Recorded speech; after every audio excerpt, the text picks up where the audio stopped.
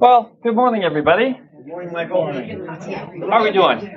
Doing okay? Good. How about you? I'm good. I was doing better before I looked at the forecast that said snow later this week. Yes. That pulled my mood down a little bit, but I'm surviving. It's good. That ice is so thick on the lake. March just has a way of wanting to remind us winter's not over yet. Someday, somehow, it will end. Well, okay, today we're going to pivot. I told you it was going to be more fun, so I'm trying to keep my promise to you. I'm curious, how many of you all have heard the name Melchizedek before? Oh, wow, you're all Melchizedek experts. So, what do we know about Melchizedek? He's kind of a high priest, right?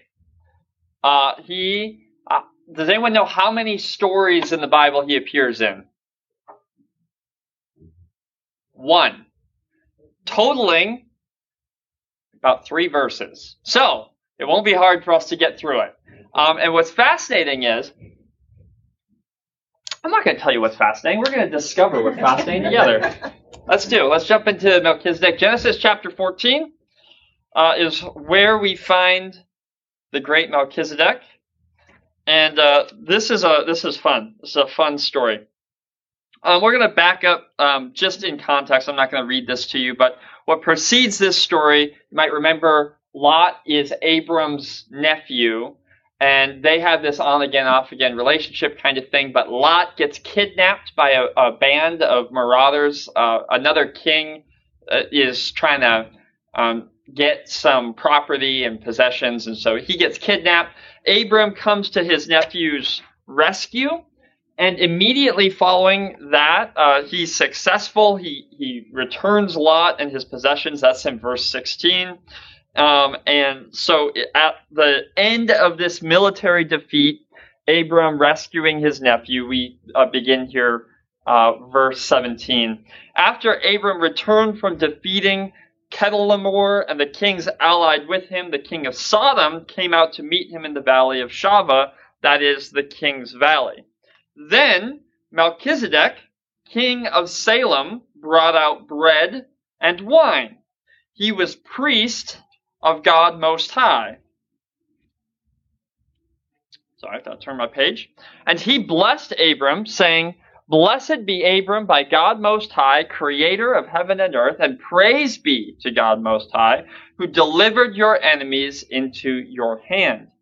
Then Abram gave him 1/10 of everything. The king of Sodom said to Abram, "Give me the people and keep the goods for yourself."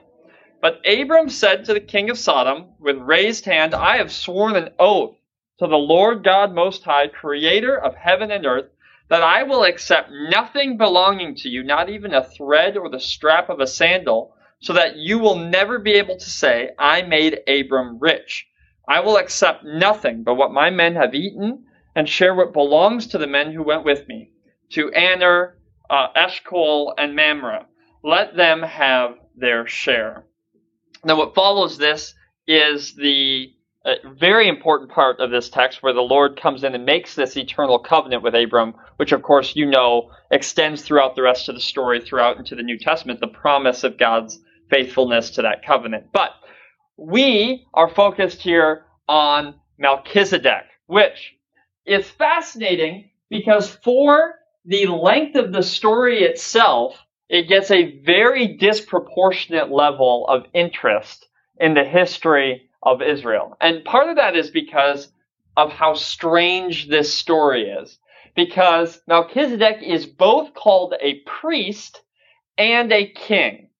And that may not seem that strange to you, but in the culture and religion of Judaism throughout its entirety to this day, the idea of someone being priest and king is not thought. That's not a thing that's shared. You have the priestly line, you have the Davidic kingly line. Those two things are both important, but they're never combined. And so the fact that Melchizedek is described as the king and that he's also described as an eternal priest, that is just odd. And so if you look at Jewish literature, if you look at the Jewish conversations around Melchizedek, there's always some version of trying to reconcile why would these two things be put together. These are two things that do not go together. So that's interesting. But then there's also the modifier of the term priest, which is, how long is he the priest for? Eternally. What? Who's eternally a priest? Because once you die, you're not priest anymore. You're not a bad person, but you're not functioning as priest. Because remember, a priest is by definition the person in the middle. The priest stands in between the people and their God. That's the role of the priest, is standing in the middle of those two parties. And so, when you are no longer living, you are no longer in between. Someone else will serve that role and that function. So how is Melchizedek an eternal priest? Odd. Makes no sense. So, we see the plot thicken. Let's turn to Psalm 110. You gotta love David. David makes everything more interesting. Psalm 110, and we're going to see a reflection. This is hundreds, if not 1,000 years after the Genesis text. We turn here to verse 4. The Lord has sworn and will not change his mind. You are a priest forever in the order of Melchizedek. Weird and random. David doesn't mention Melchizedek anywhere else. This is not just a common biblical trope. This just literally gets dropped into Psalms. And what is innovative about this is the idea that someone could be in the order of priesthood of Melchizedek. And you've got to remember, we as Americans, pretty much our culture is dead set against this. But you have to remember, in Judaism, there are 12 tribes. And your tribe matters. It says something about you. Specifically, the Levitical tribe, which is the priestly tribe. So if you're going to be a priest, you're not from Dan. You're not from Asher. You're not from Judah. You're a Levite. That's your family's role, right? But here, the psalmist David says, a priest in the order of Melchizedek. Not the Levitical role. In the order of Melchizedek. What are you doing? You're making another brand of priests, David? Like, this is just almost nonsensical, but it's a way that you see the Jewish readers reading that story of Melchizedek. How are you an eternal priest? What does it mean to be a king and a priest at the same time? How is it you only appear in one passage and then you disappear? This is just another Old Testament example of looking back to Genesis and seeing this. And as far as I'm aware, these are the only two direct references to Melchizedek in the entire Hebrew Bible, or the Old Testament, what we would call the Old Testament. So you think, whatever, Michael, way to find the obscure. How are we going to make this interesting? Now we get to go to the New Testament. So let's go to Hebrews. Hebrews chapter 5. This is where this just gets super interesting. And, if we weren't such avid readers of the Bible, we might be surprised by the Bible more often than we are. There's a ton here, and unfortunately, we don't have time. We're not going to read through all of it. But let's look at a chapter. Let's start in verse 1 of 5, and it gives us some context. So every high priest is selected from. We're in the New Testament now. Every high priest is selected from among the people and is appointed to represent the people in matters related to God, to offer gifts and sacrifices for sins. This is a restatement of what I just said. Remember, a priest stands in between. That's what this is saying, that they are appointed between God and the people to do these functions. The priest is able to deal gently with those who are ignorant, who are going astray, since he himself is subject to weakness. This is why he has to offer sacrifices for his own sins, as well as for the sins of the people. And no one takes this honor on himself, but he receives it when called by God, just as Aaron was. Okay, we'll make this very clear. Priests are human, which is why they make sacrifices not just for the people they represent, but for themselves, because they're weak. And they stand in the tradition of who? Aaron, which is the Levitical role, right? So human priests, Levitical role. In the same way, Christ did not take on himself the glory of becoming a high priest, but God said to him, "You are my son. Today I have become your father." And he says in another place, "You are a priest forever in the order of Melchizedek." Okay. Now this is where it starts to get interesting. So, does anyone know? Extra credit points are available. What tribe is Jesus born into? You can answer the question if you know what tribe David was born into. Don't feel bad. Actually, I had to look it up to confirm myself. Jesus was of the tribe of Judah. Judah. So, Jesus is not born into the correct tribe to be a priest. That's interesting.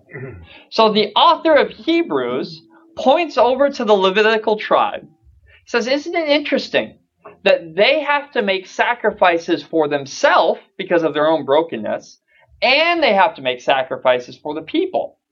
So that is the human priesthood. But he says Jesus is not like them, but he is of the eternal order, a priest in the order of Melchizedek. Let's keep going. During the days of Jesus' life on earth, he offered up prayers and petitions with fervent cries and tears to the one who could save him from death, and he was heard because of his reverent submission. Son though he was, he learned obedience from what he suffered, and once made perfect, he became the source of eternal salvation for all who obey him, and was designated by God to be high priest in the order of Melchizedek. Whoa. It changed. Did you see what just changed there? We began in verse 6, you are a priest forever in the order of Melchizedek. But by the end of verse 10, he is the high priest in the order of Melchizedek. You see what's happening here? We have three layers. Let's just build it together. With a marker I lost. There we go. We got three layers. You've got the earthly priest, which for sake of simplicity, we're going to call the Levitical priests.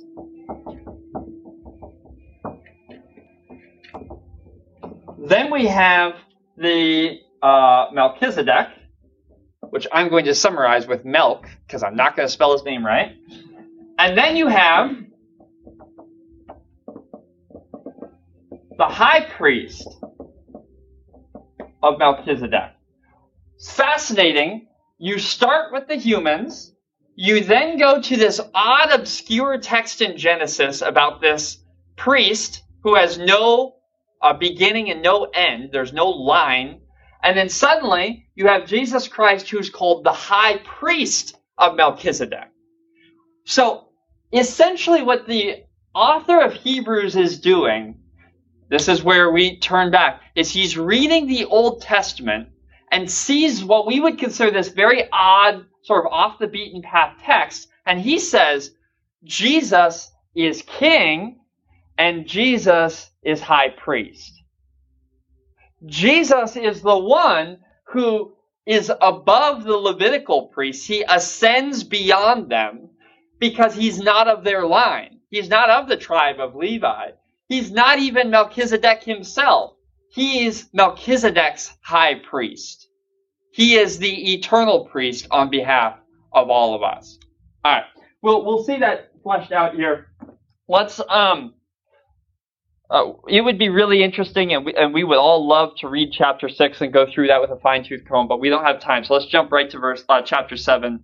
This Melchizedek was king of Salem and priest of God Most High.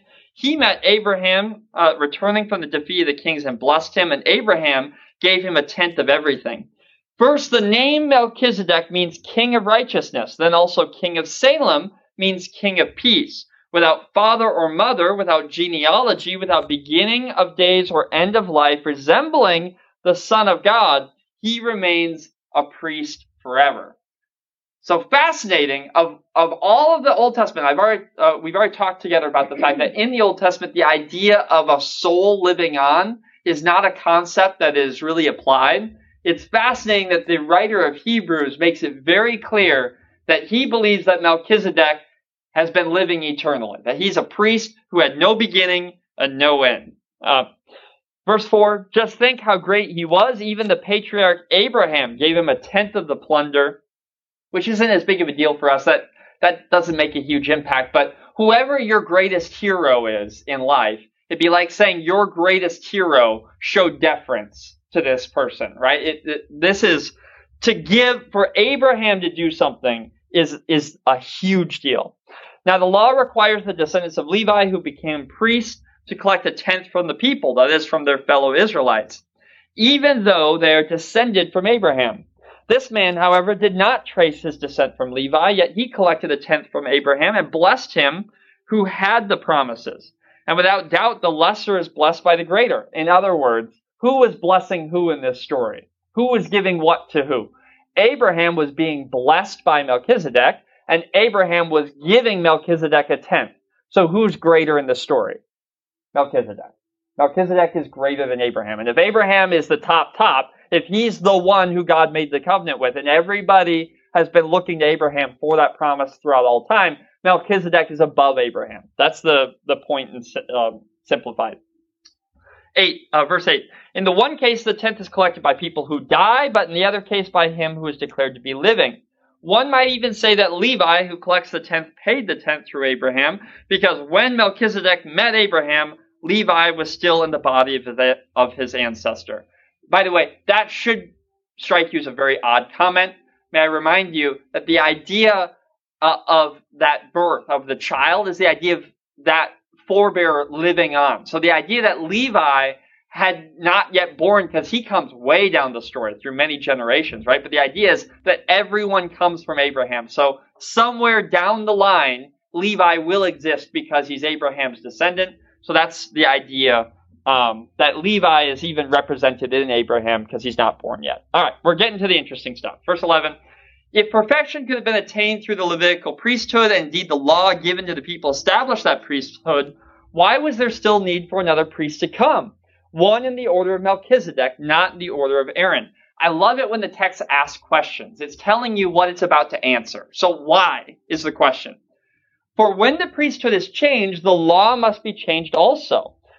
He of whom these things are said belonged to a different tribe, and no one from that tribe has ever served at the altar. For it is clear that our Lord descended from Judah. There you go. Jesus descended from Judah. And in regard to that tribe, Moses said nothing about priests. Judah's not supposed to have priests. And what we have said is even more clear. If another priest like Melchizedek appears, one who has become a priest not on the basis of a regulation as to his ancestry, on the basis of the power of an indestructible life, for it is declared, again, what's this, the third time we've quoted this? You are a priest forever in the order of Melchizedek. The former regulation is set aside because it was weak and useless, for the law made nothing perfect, and a better hope is introduced by which we draw near to God. And it was not without an oath. Others became priests without an oath, but he became a priest with an oath when God said to him, the Lord has sworn and not changed his mind, you are a priest forever. All right, verse 22, because of this oath, Jesus has become the guarantor of a better covenant. Now, there have been many of those priests since death prevented them from continuing in office, but because Jesus lives forever, he has a permanent priesthood. Therefore, he is able to save completely those who come to God through him, because he always lives to intercede for them. Such a high priest truly meets our need, one who is holy, blameless, pure, set apart from sinners, exalted above the heavens. Unlike the other high priests, he does not need to offer sacrifices day after day, first for his own sins and then for the sins of the people. He sacrificed for their sins once for all when he offered himself. For the law appoints as high priests men in all their weakness, but the oath, which came after the law, appointed the Son, who has been made perfect forever. Love this. Chapter 8, verse 1. Now the main point of what we're saying is this. Okay, if you tuned out, here's the main point. We do not have such a high priest who sat down at the right hand of the throne of the majesty in heaven, and who serves in the sanctuary, the true tabernacle, saith the Lord, not by a mere human being. Boom. There we go. All right. So, what just happened here? Obscure text in the Old Testament about this king priest that no one really understands. Here the writer of Hebrews wants to make the case that Jesus Christ is the ultimate high priest. And so he doesn't do that by pointing to Jesus' heritage or genealogy. In fact, he says if Jesus was a Levitical priest, then it would be useless because the Levitical priests, their time and role ends when they die. They're priests with a weakness. But Jesus is a priest without a weakness because he's not a priest in the order of the Levites. He's a priest of the eternal order of Melchizedek. And if he's a priest of the eternal order of Melchizedek, Jesus can be king and priest at the same time. And he is the one, therefore, who no longer needs to make a sacrifice for you. It's been done eternally. And this was maybe the craziest statement of all of them. Not only is he the high priest of Melchizedek, but did you notice? He offered himself as the sacrifice. Pause on that for a second. The priest offered himself as the sacrifice. So, you may not know this, and this may not seem to be as radical as I am thrilled to think that it is. But you have to realize in a world in which everybody believes, here's you, here's God, there's this inescapable chasm between you and God, right? That's taken for granted. You don't get to God by yourself. How do you get to God? You get to God by building a bridge through someone else. And that someone else, in the Old Testament conception, is the priest. And what does the priest offer? What is this bridge that gets made for you? It's the lamb. It's the sacrifice. It's the innocent thing that dies for you. Without the lamb, you don't get to God. And without the priest offering the lamb, you don't get to God. That's the arrangement. That's the deal. Imperfect people can't get to God without this accommodation made by the law. We're all on the same page? So this is the framework. What the author of Hebrews just wrote is, this priest is not a human. This priest is Jesus. But it's not just that. It's that Jesus offered Jesus as the sacrifice. So the priest is the sacrifice. And the priest is eternal. And the sacrifice is eternal. So therefore, because Jesus stands in the middle, there is now no one between you and God himself because Jesus is God. The author of Hebrews just made the argument that we look to the Old Testament to see how we were separated from God and how we now come to understand that because Jesus is God, no one stands between you and the Savior of the world. The only thing in between you and God is the sin that separates you from God, which is solved eternally by you receiving the grace of Jesus Christ.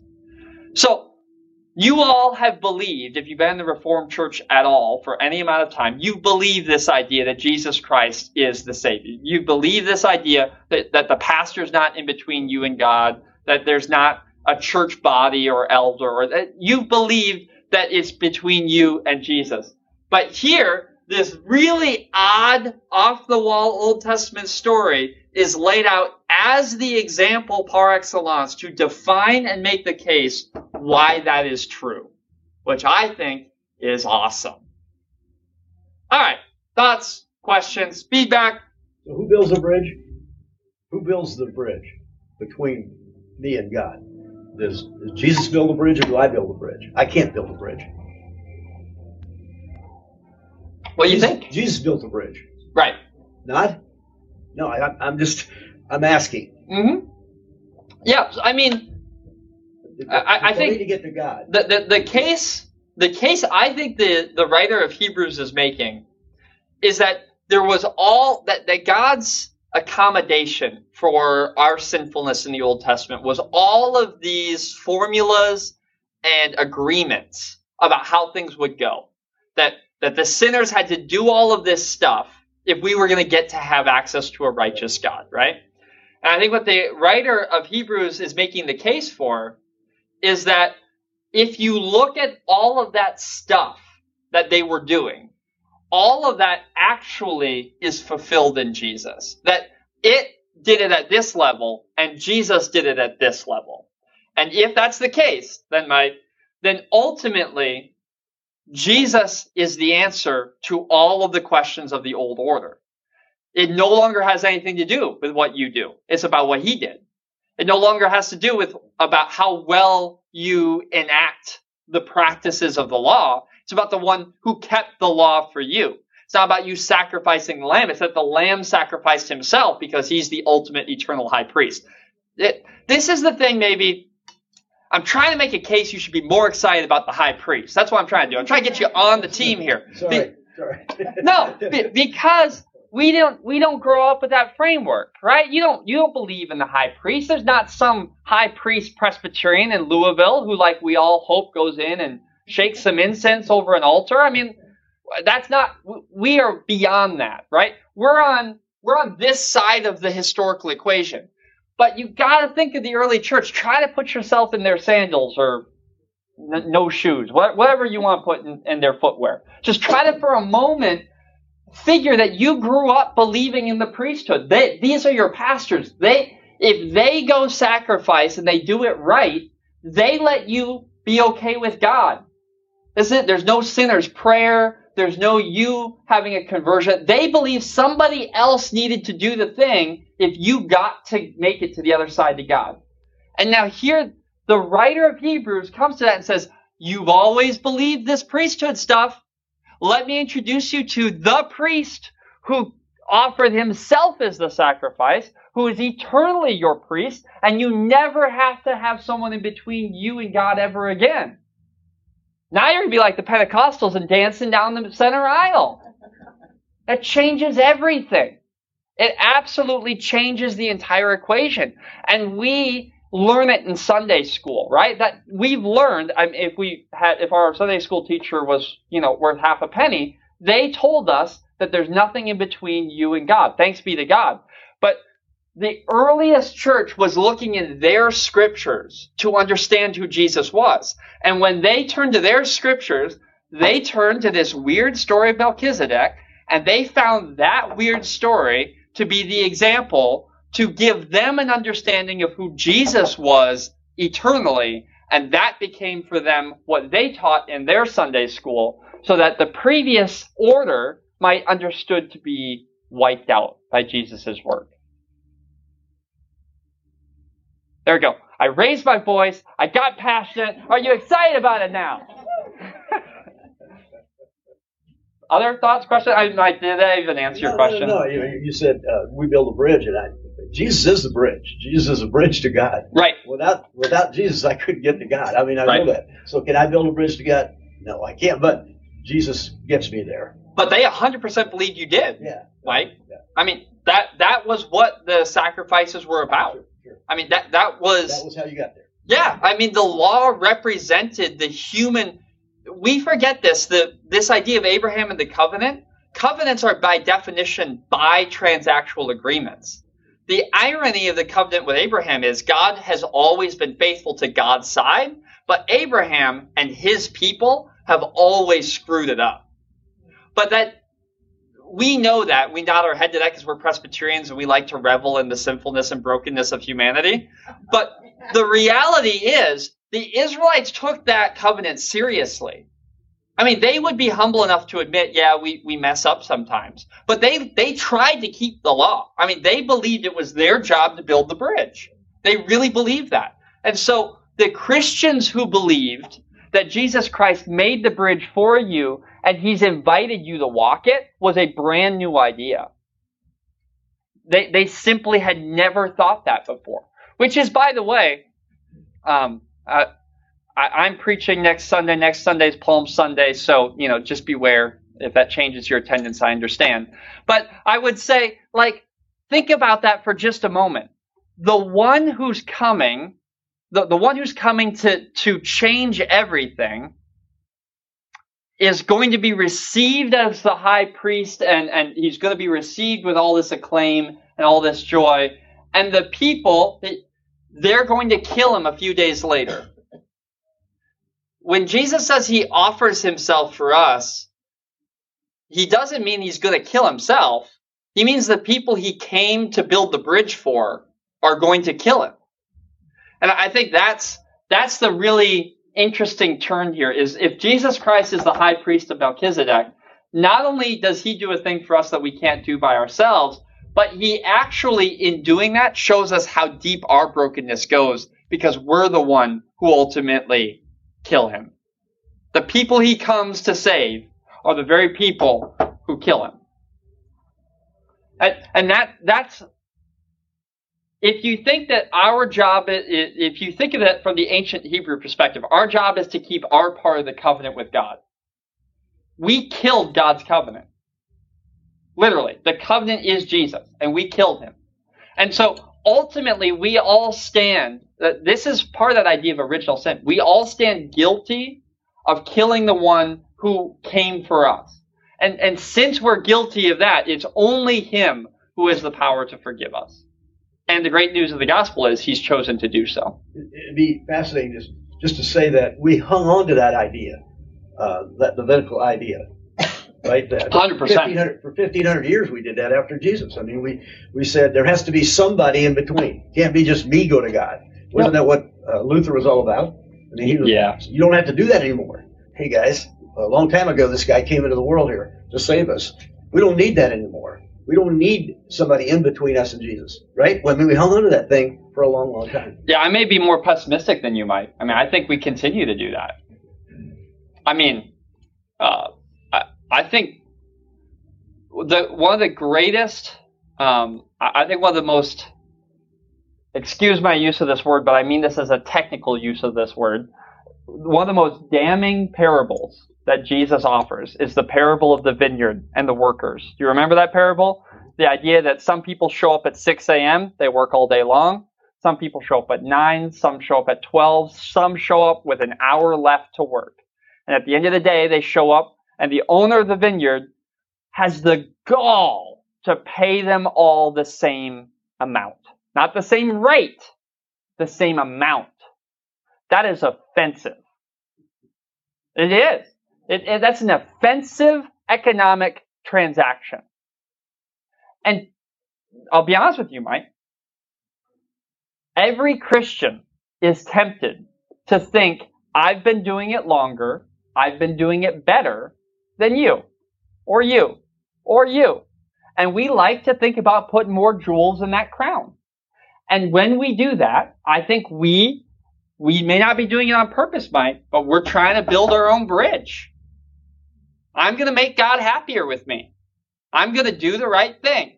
And the crazy part of the gospel is that person who lived a wild, crazy, not church life, approved life, can get the same rate or the same wage.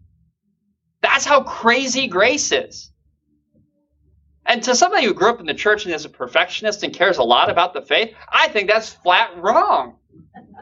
And Jesus confronts me over and over and over again because he says, hey, I'm the bridge. I get to do what I want. He's Lord and I'm not. And he's patient with my arguments about that. Right? But I really mean that. We should be convicted when we come to a story like this because, I grew up in a holiness tradition in the church where people believed, if you go to the bowling alley and you drink a beer and you swear when you miss, you better make sure you say some prayers tonight or you're going the opposite direction. And that gets really close to that, Mike. Right? If I miss, and I have a bad bowling night and I said some words and I get hit by the snowplow on the way home, there's real questions in those communities of faith about, are you saved or not? I'm not trying to dismiss them and make it sound as if that's not important. Please don't hear me in that tone. What I'm saying though is, I think we operatively do question this all the time. Because we as humans want to take credit for what we do for salvation. And if you hear Jesus rightly, and I think if you hear the author of Hebrews rightly, you don't build the bridge. He did. So at the end of the day, if you and I show up to Peter's gate, by the way, all of my hope and faith is built on this. I'll be completely honest with you. I hope that there's not a register of how Michael Gawecki did in life. I hope that's not it. Because if that's the account, I'll be seeing you on the other side. I hope that at the gate, I hope that in that judgment day, is another image that the scripture uses, I hope they judge me by Jesus's account. Because he is the one who consistently had forgiveness for those who didn't deserve it. And that's the hope of the gospel. But I think it's worth remembering that maybe our basic human temptation is to think, they need Jesus' grace, but I have a lifelong faith behind me. So I'm probably good. And that needs corrected. Whenever we slip into that, we need reminded, Jesus is the sacrifice, he is the priest, and he's your access to God. Thanks be to God. Thanks for being here, friends.